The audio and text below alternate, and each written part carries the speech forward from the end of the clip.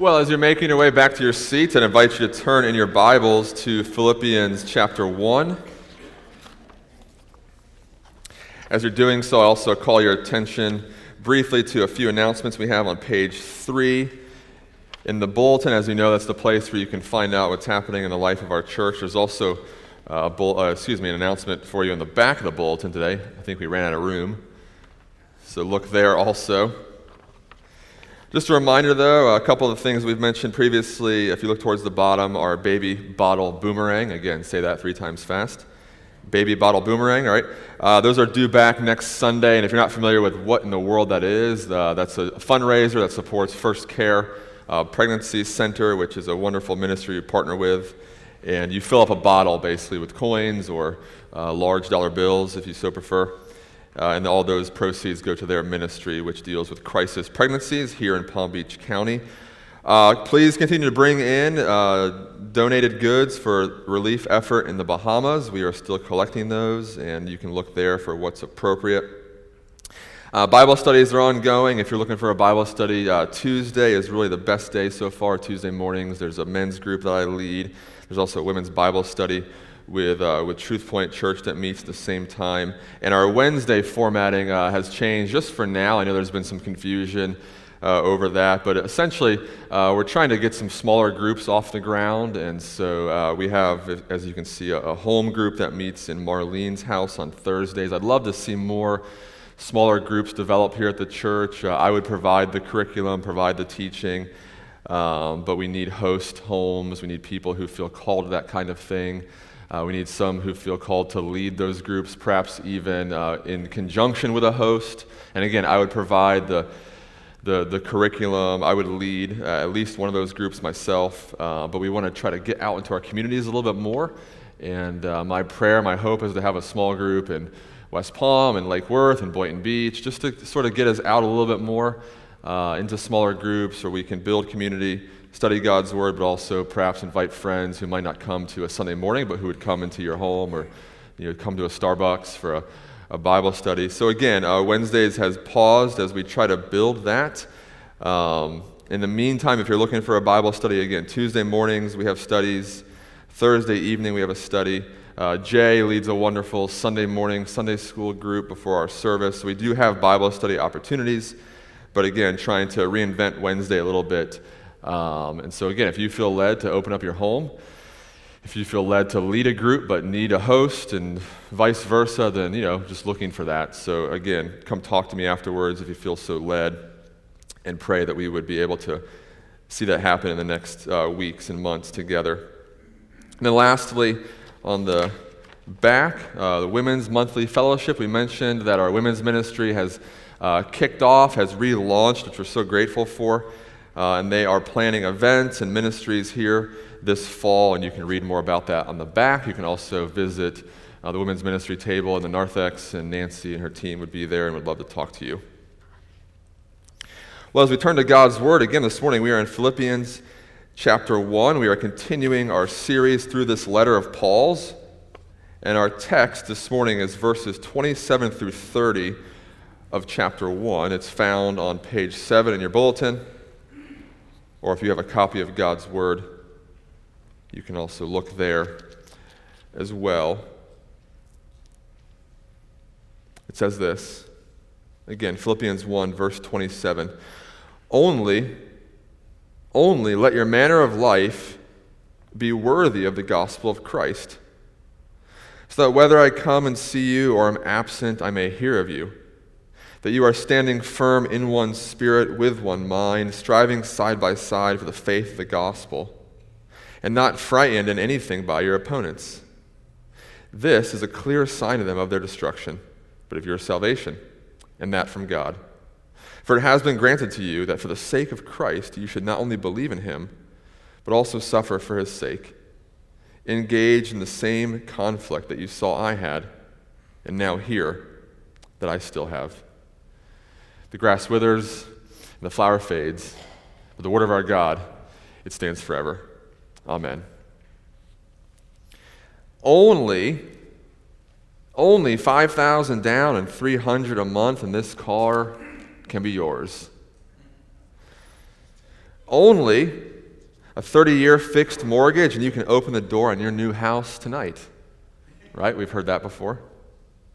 Only manage to stay healthy your entire adolescence, be better than 99% of everyone else on earth, and you can have a career in professional sports. All right? That's all it takes. Only scratch off this ticket and beat 10 million to 1 odds, and you can be a lottery jackpot winner.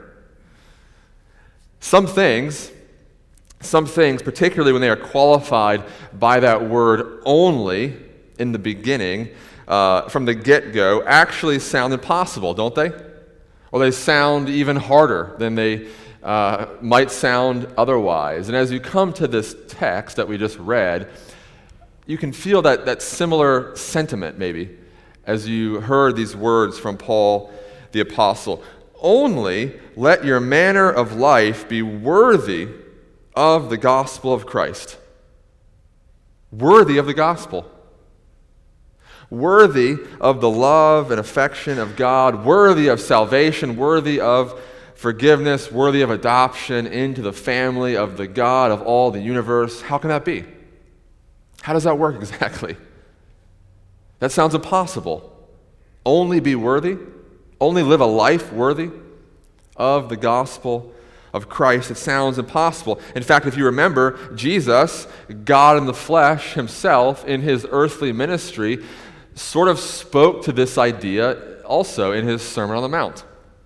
If you remember, in the Sermon on the Mount, Christ says, "You must be perfect as your heavenly Father is perfect." That's all it takes. Just be perfect as your heavenly Father is perfect.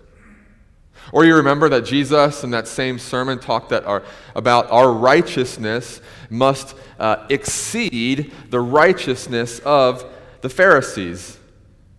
And again, that sounds maybe easy to us because we've sort of caricatured the Pharisees in the church today. But think about who the Pharisees were for a moment. They were the teachers of Israel. They were the most pious of pious. Not a single I went undotted. Not a single T went uncrossed as they tried to adhere every quadrant and section of their lives to the law of God. They would tithe even the spices from their gardens, the mint and the cumin, right? Nothing went unchecked. And Christ says, only be more righteous than they. It's a heavy burden, is it not? We should feel the weight of that because we're told later that the Pharisees are the ones who missed the mark. They missed the boat. So how is one worthy of the gospel of Christ? If that was your reaction, if you felt the weight of those words when I read, only let your manner of life be worthy of the gospel, then I have good news for you today. You understand grace. You understand grace. If you feel the weight of those words, then it's actually a good indication that you've come to understand grace. For no one, as we know, no one is worthy, no, not one. No one is righteous. We are all together corrupt. No one is worthy. But you see, in realizing our unworthiness and coming to understand our unworthiness, it's then that we cast ourselves wholly on the mercy of God and we come to trust then the one who was worthy for us, namely Christ Jesus. In recognizing our unworthiness, we come to trust the one who was worthy, namely Christ Jesus. But what happens, and this is what Paul begins to get at in his letters, and almost all of his letters have the same pattern, where they talk about God's grace and its marvelous nature, its undeserved quality, and then you begin to see how that changes us. It changes us. And so what Paul is doing here is he wants us to feel that unworthiness that we naturally have. Again, we feel our unworthiness. We cast ourselves on the mercy of Christ who is worthy for us. And what happens then is that grace that we feel, that grace that we experience, begins now to change us. It begins to transform us. It reorders our priorities and our habits and our desires. And so what we see here is that we don't come to God already worthy, but instead, His grace finds us in our unworthiness. But then as we experience that grace of God, it changes our lives and we begin to reflect Him more and more. And that's what Paul hopes to see here with his Philippian friends. That's what Paul is encouraging them towards as he wraps up this first chapter of his letter. Because remember, as Paul writes, he's of the mindset that he will likely see them again. He hopes to see them again. But he's also mindful that there's a situation where perhaps he never gets out of this jail cell. Remember, he writes from prison. And Paul's mindful that he hopes to see them, he desires to see them, he even expects to see them. But there's still a possibility for him that he never leaves the jail cell again. But if he never leaves, he knows that the gospel has gone forth. The gospel is unchained. The gospel is unfettered. And they, the Philippian brothers and sisters, have indeed experienced that grace of God. But Paul here wants them to see that whether he sees them again or not, he expects the grace of Christ Jesus, which they have received, to now take root. To take root. To blossom in their lives, to flourish in their lives, to again transform them and their desires and their priorities from the inside out. And if you think about it, that's the same expectation that Paul has for us as Christians, for us as believers today. That the worthy life of response to Christ is how Paul here begins to paint it. How he paints it in these verses and how he'll paint it other places in the letter as well. But as we look at just these 3 short verses, notice first in verse 27, one of the things that Paul teases out, that the life that is made worthy of the gospel, the life that responds to grace, the life that is gripped by the gospel, what does it do? The first thing we see in verse 27 is that it stands firm. It stands firm. It's fixed. It has a tight grip on God's grace.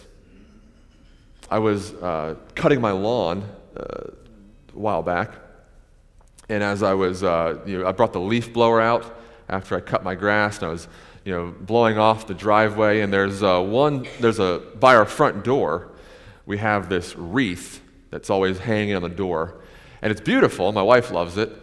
But it's become like a lizard condo, all right? The thing is jam-packed with lizards. It's an unbelievable amount of lizards inside this one wreath, okay? And so as I'm blowing off the driveway, I always go to the front door and I turn the blower, and it blows air like, 200 miles an hour, it's Black & Decker, high-powered blower. I always turn it to the front door. It's one of my favorite parts of the whole job, all right? And the lizards just come flying out of this wreath. They always return. They're resilient, but they come flying out. But this past time when I was blowing off the leaves, I come to the door and I'm blowing the front door, and this one lizard, I couldn't believe it. This one lizard, in the face of the Black & Decker 200 mile an hour leaf blower, is just stuck to the door, and he's clinging. He's clinging on with his suction cup hands, and the thing is, his tail is flapping, but he would not move. It was unbelievable. He could not move. He was just fixed to that front door, okay? Resilient, tight grip. It's silly, but hold that image in your mind. This is what Paul has in mind for us. That when the leaf blower of life comes our way, when the winds of life, whatever they might be, difficulty, trouble, when they come our way, whether we're ready for it or not, think of the challenges in your own life right now. Think of the challenges that all of us are facing this day. We could go around the room, we won't, don't worry, but we could go around the room, and we're all facing challenges of certain kind: health problems, financial problems, familial problems, career problems, anxieties, difficulties, worries. That when the challenges of life come, when the challenges of life are there, when the challenges face this church, whatever it might be, Paul tells us to stand firm. And again, think about what Paul himself has endured in his own life. Paul's been through it all. Paul's been through the ringer. Shipwrecked, abandoned, persecuted, stoned. Everything, okay? And yet Paul stands firm. Think about the context which he writes, pagan Roman society.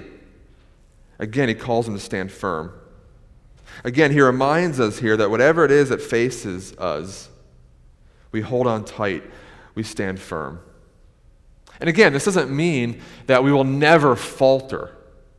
This doesn't mean that we will never buckle under the pressure. We can look even in the lives of the apostles and see times where they buckled under the pressure. Think of Peter. Think of the men of God of old in the Old Testament, David and Abraham and others. Think of your own life. Again, it doesn't mean that when pressures come, when the winds of life come, that there won't be times where our grip does loosen for a moment, where our grip does slacken for a moment. But Paul here reminds us that the life gripped by grace, the life that's been gripped by the gospel, will ultimately be one that holds on until the end. It might be 2 steps forward, 1 step back. There might be times in the valley. But ultimately, the life gripped by the gospel will be one that holds on till the end. That has a resilient grip, that perseveres until the end, that truly believes that the good works that God starts, he completes. The life gripped by the gospel is one who can say, along with Job, naked I came, naked I depart. The Lord gives, the Lord takes away, but blessed be the name of the Lord. That is the life gripped by the gospel. Again, it's a persevering one. It's a one that holds on. And so, this morning, what is it that God is calling you to persevere through? What is it he's calling you to tighten your grip on his grace in the midst of? I pray that he gives you that strength this morning, that he gives you that strength this day. But then Paul continues, and he reminds us also that the life that's gripped by the gospel is not just a persevering one, not just a resilient one, but it's also one that preserves something.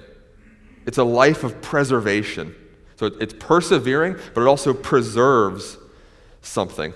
If you notice here, again, the life gripped by God's grace will remain grounded no matter what even the church might throw at it.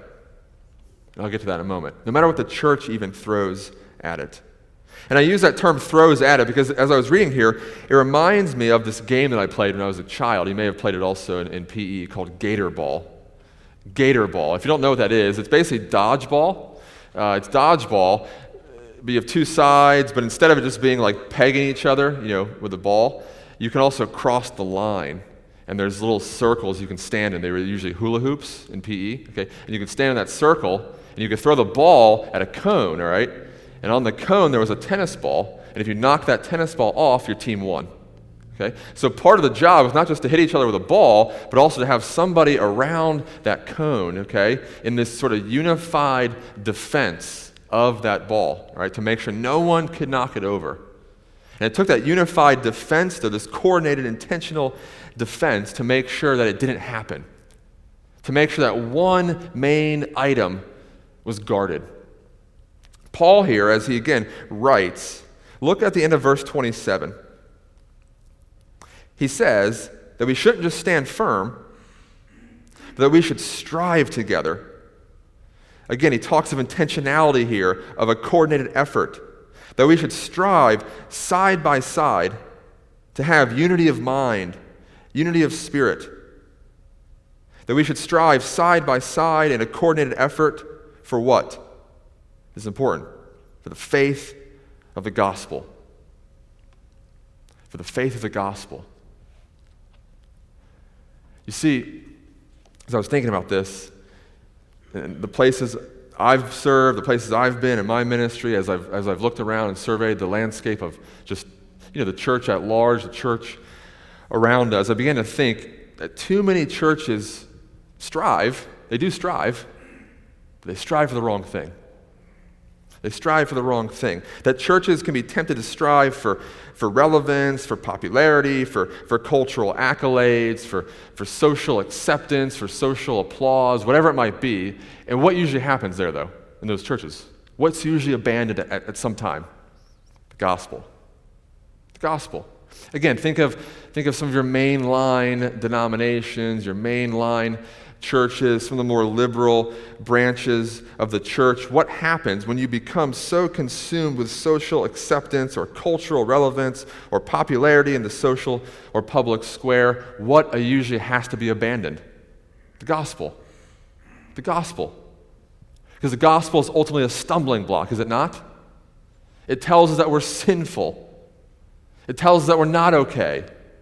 It tells us that everything is not permissible. It tells us that there is judgment coming on the sins of the people. That the wrath of God is coming against unrighteousness. Right? What happens in those situations when we want to be culturally relevant or socially acceptable above all else? The gospel usually gets shelved at some point. Scripture has to go. The gospel has to go. Exclusivity has to go. A.W. Tozer, a great preacher of old, says it this way: it's scarcely possible in most places to get anyone to attend a meeting where the only attraction is God. Isn't that true? It's scarcely possible in most places to get anyone to attend a meeting, a gathering, a worship service, right, where the only attraction is God. But then on the other hand, there are some churches that might not be tempted to strive for relevance or for popularity, but what do they strive for instead? They strive for self. They strive for only self-preservation. So they want to preserve, but the wrong thing. They strive for self-preservation, to preserve their history, their expression, their heritage, to preserve only the legacy of one pastor or one way of doing ministry. We can be tempted to preserve only that. And that's sort of the opposite end of the spectrum, is it not? We're not tempted to preserve, cultural relevance, but we're tempted to preserve just ourselves and how we've always done things. But again, what usually happens in that side of the equation? What's ultimately abandoned eventually? The gospel. The gospel. Because you see, we're told that the faith that is once for all delivered to the saints is at work in different times and in different places. That has to go forth with freshness and with newness and with contextualization.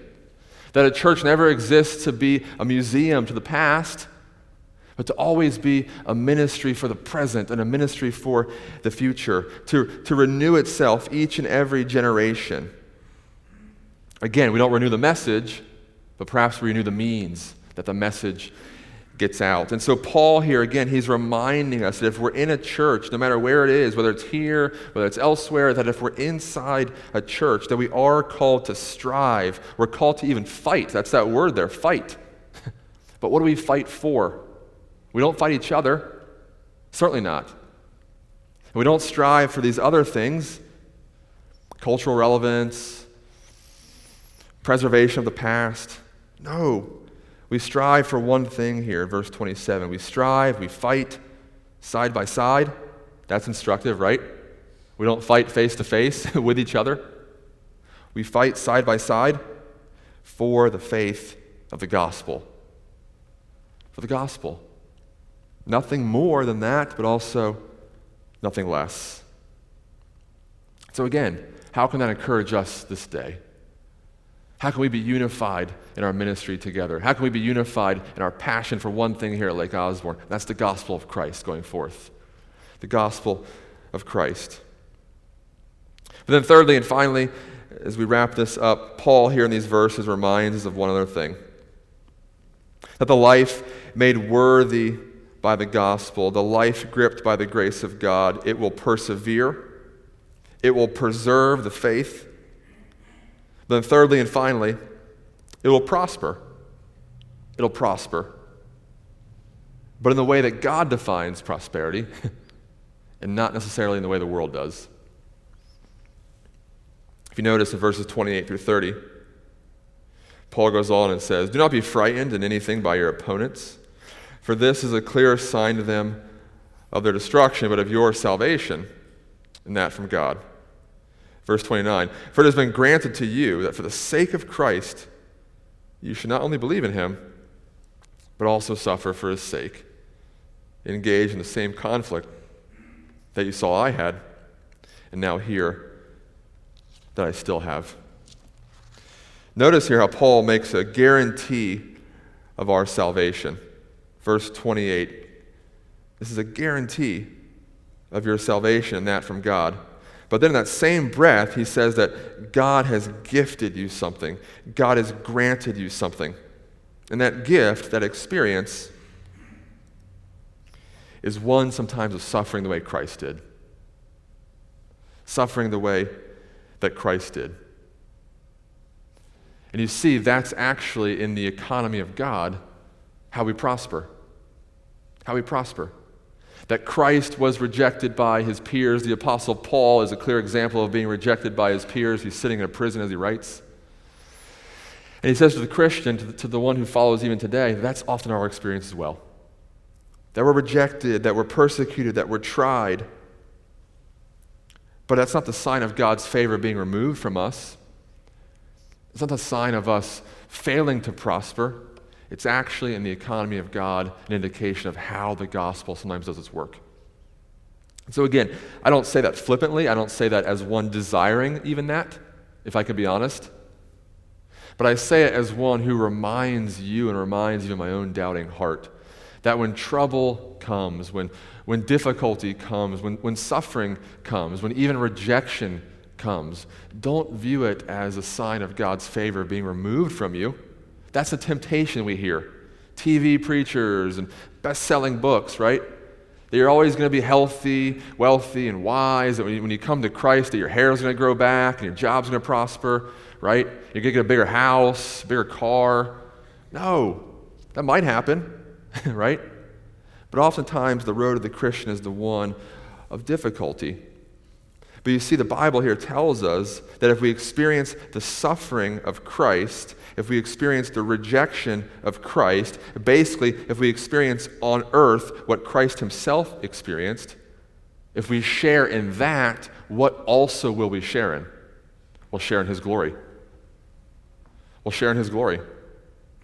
That just like the cross preceded the crown for Christ, that so too will the cross precede the crown for the Christian. That there will be times in our lives that it feels like we're bearing a cross. But yet we know, in that moment, God hasn't left us. God is with us. God himself knew that agony. And yet, for the one who bears the cross is the one who also receives the crown. And again, that is our hope.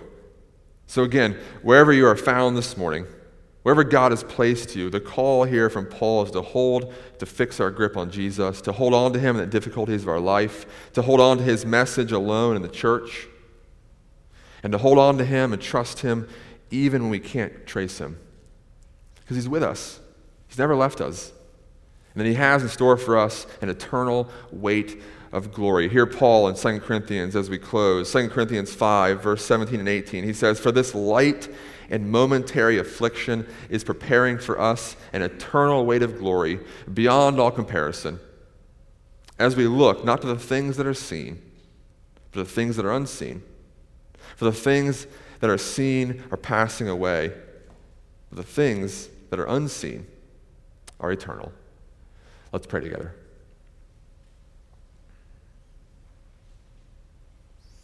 Our Father and our God, we do again thank you for the gift of your word. We thank you for its relevance in our lives, even here and now. We thank you that the same hope, the same Savior to which it points is the Savior that Paul knew and spoke of, and is the Savior that we know also in Christ Jesus. That our lives change, our lives come and go, history changes, history comes and goes. The church changes, the church even comes and goes, it seems. And yet your gospel remains, Christ remains. So Father, again, would you fix us there?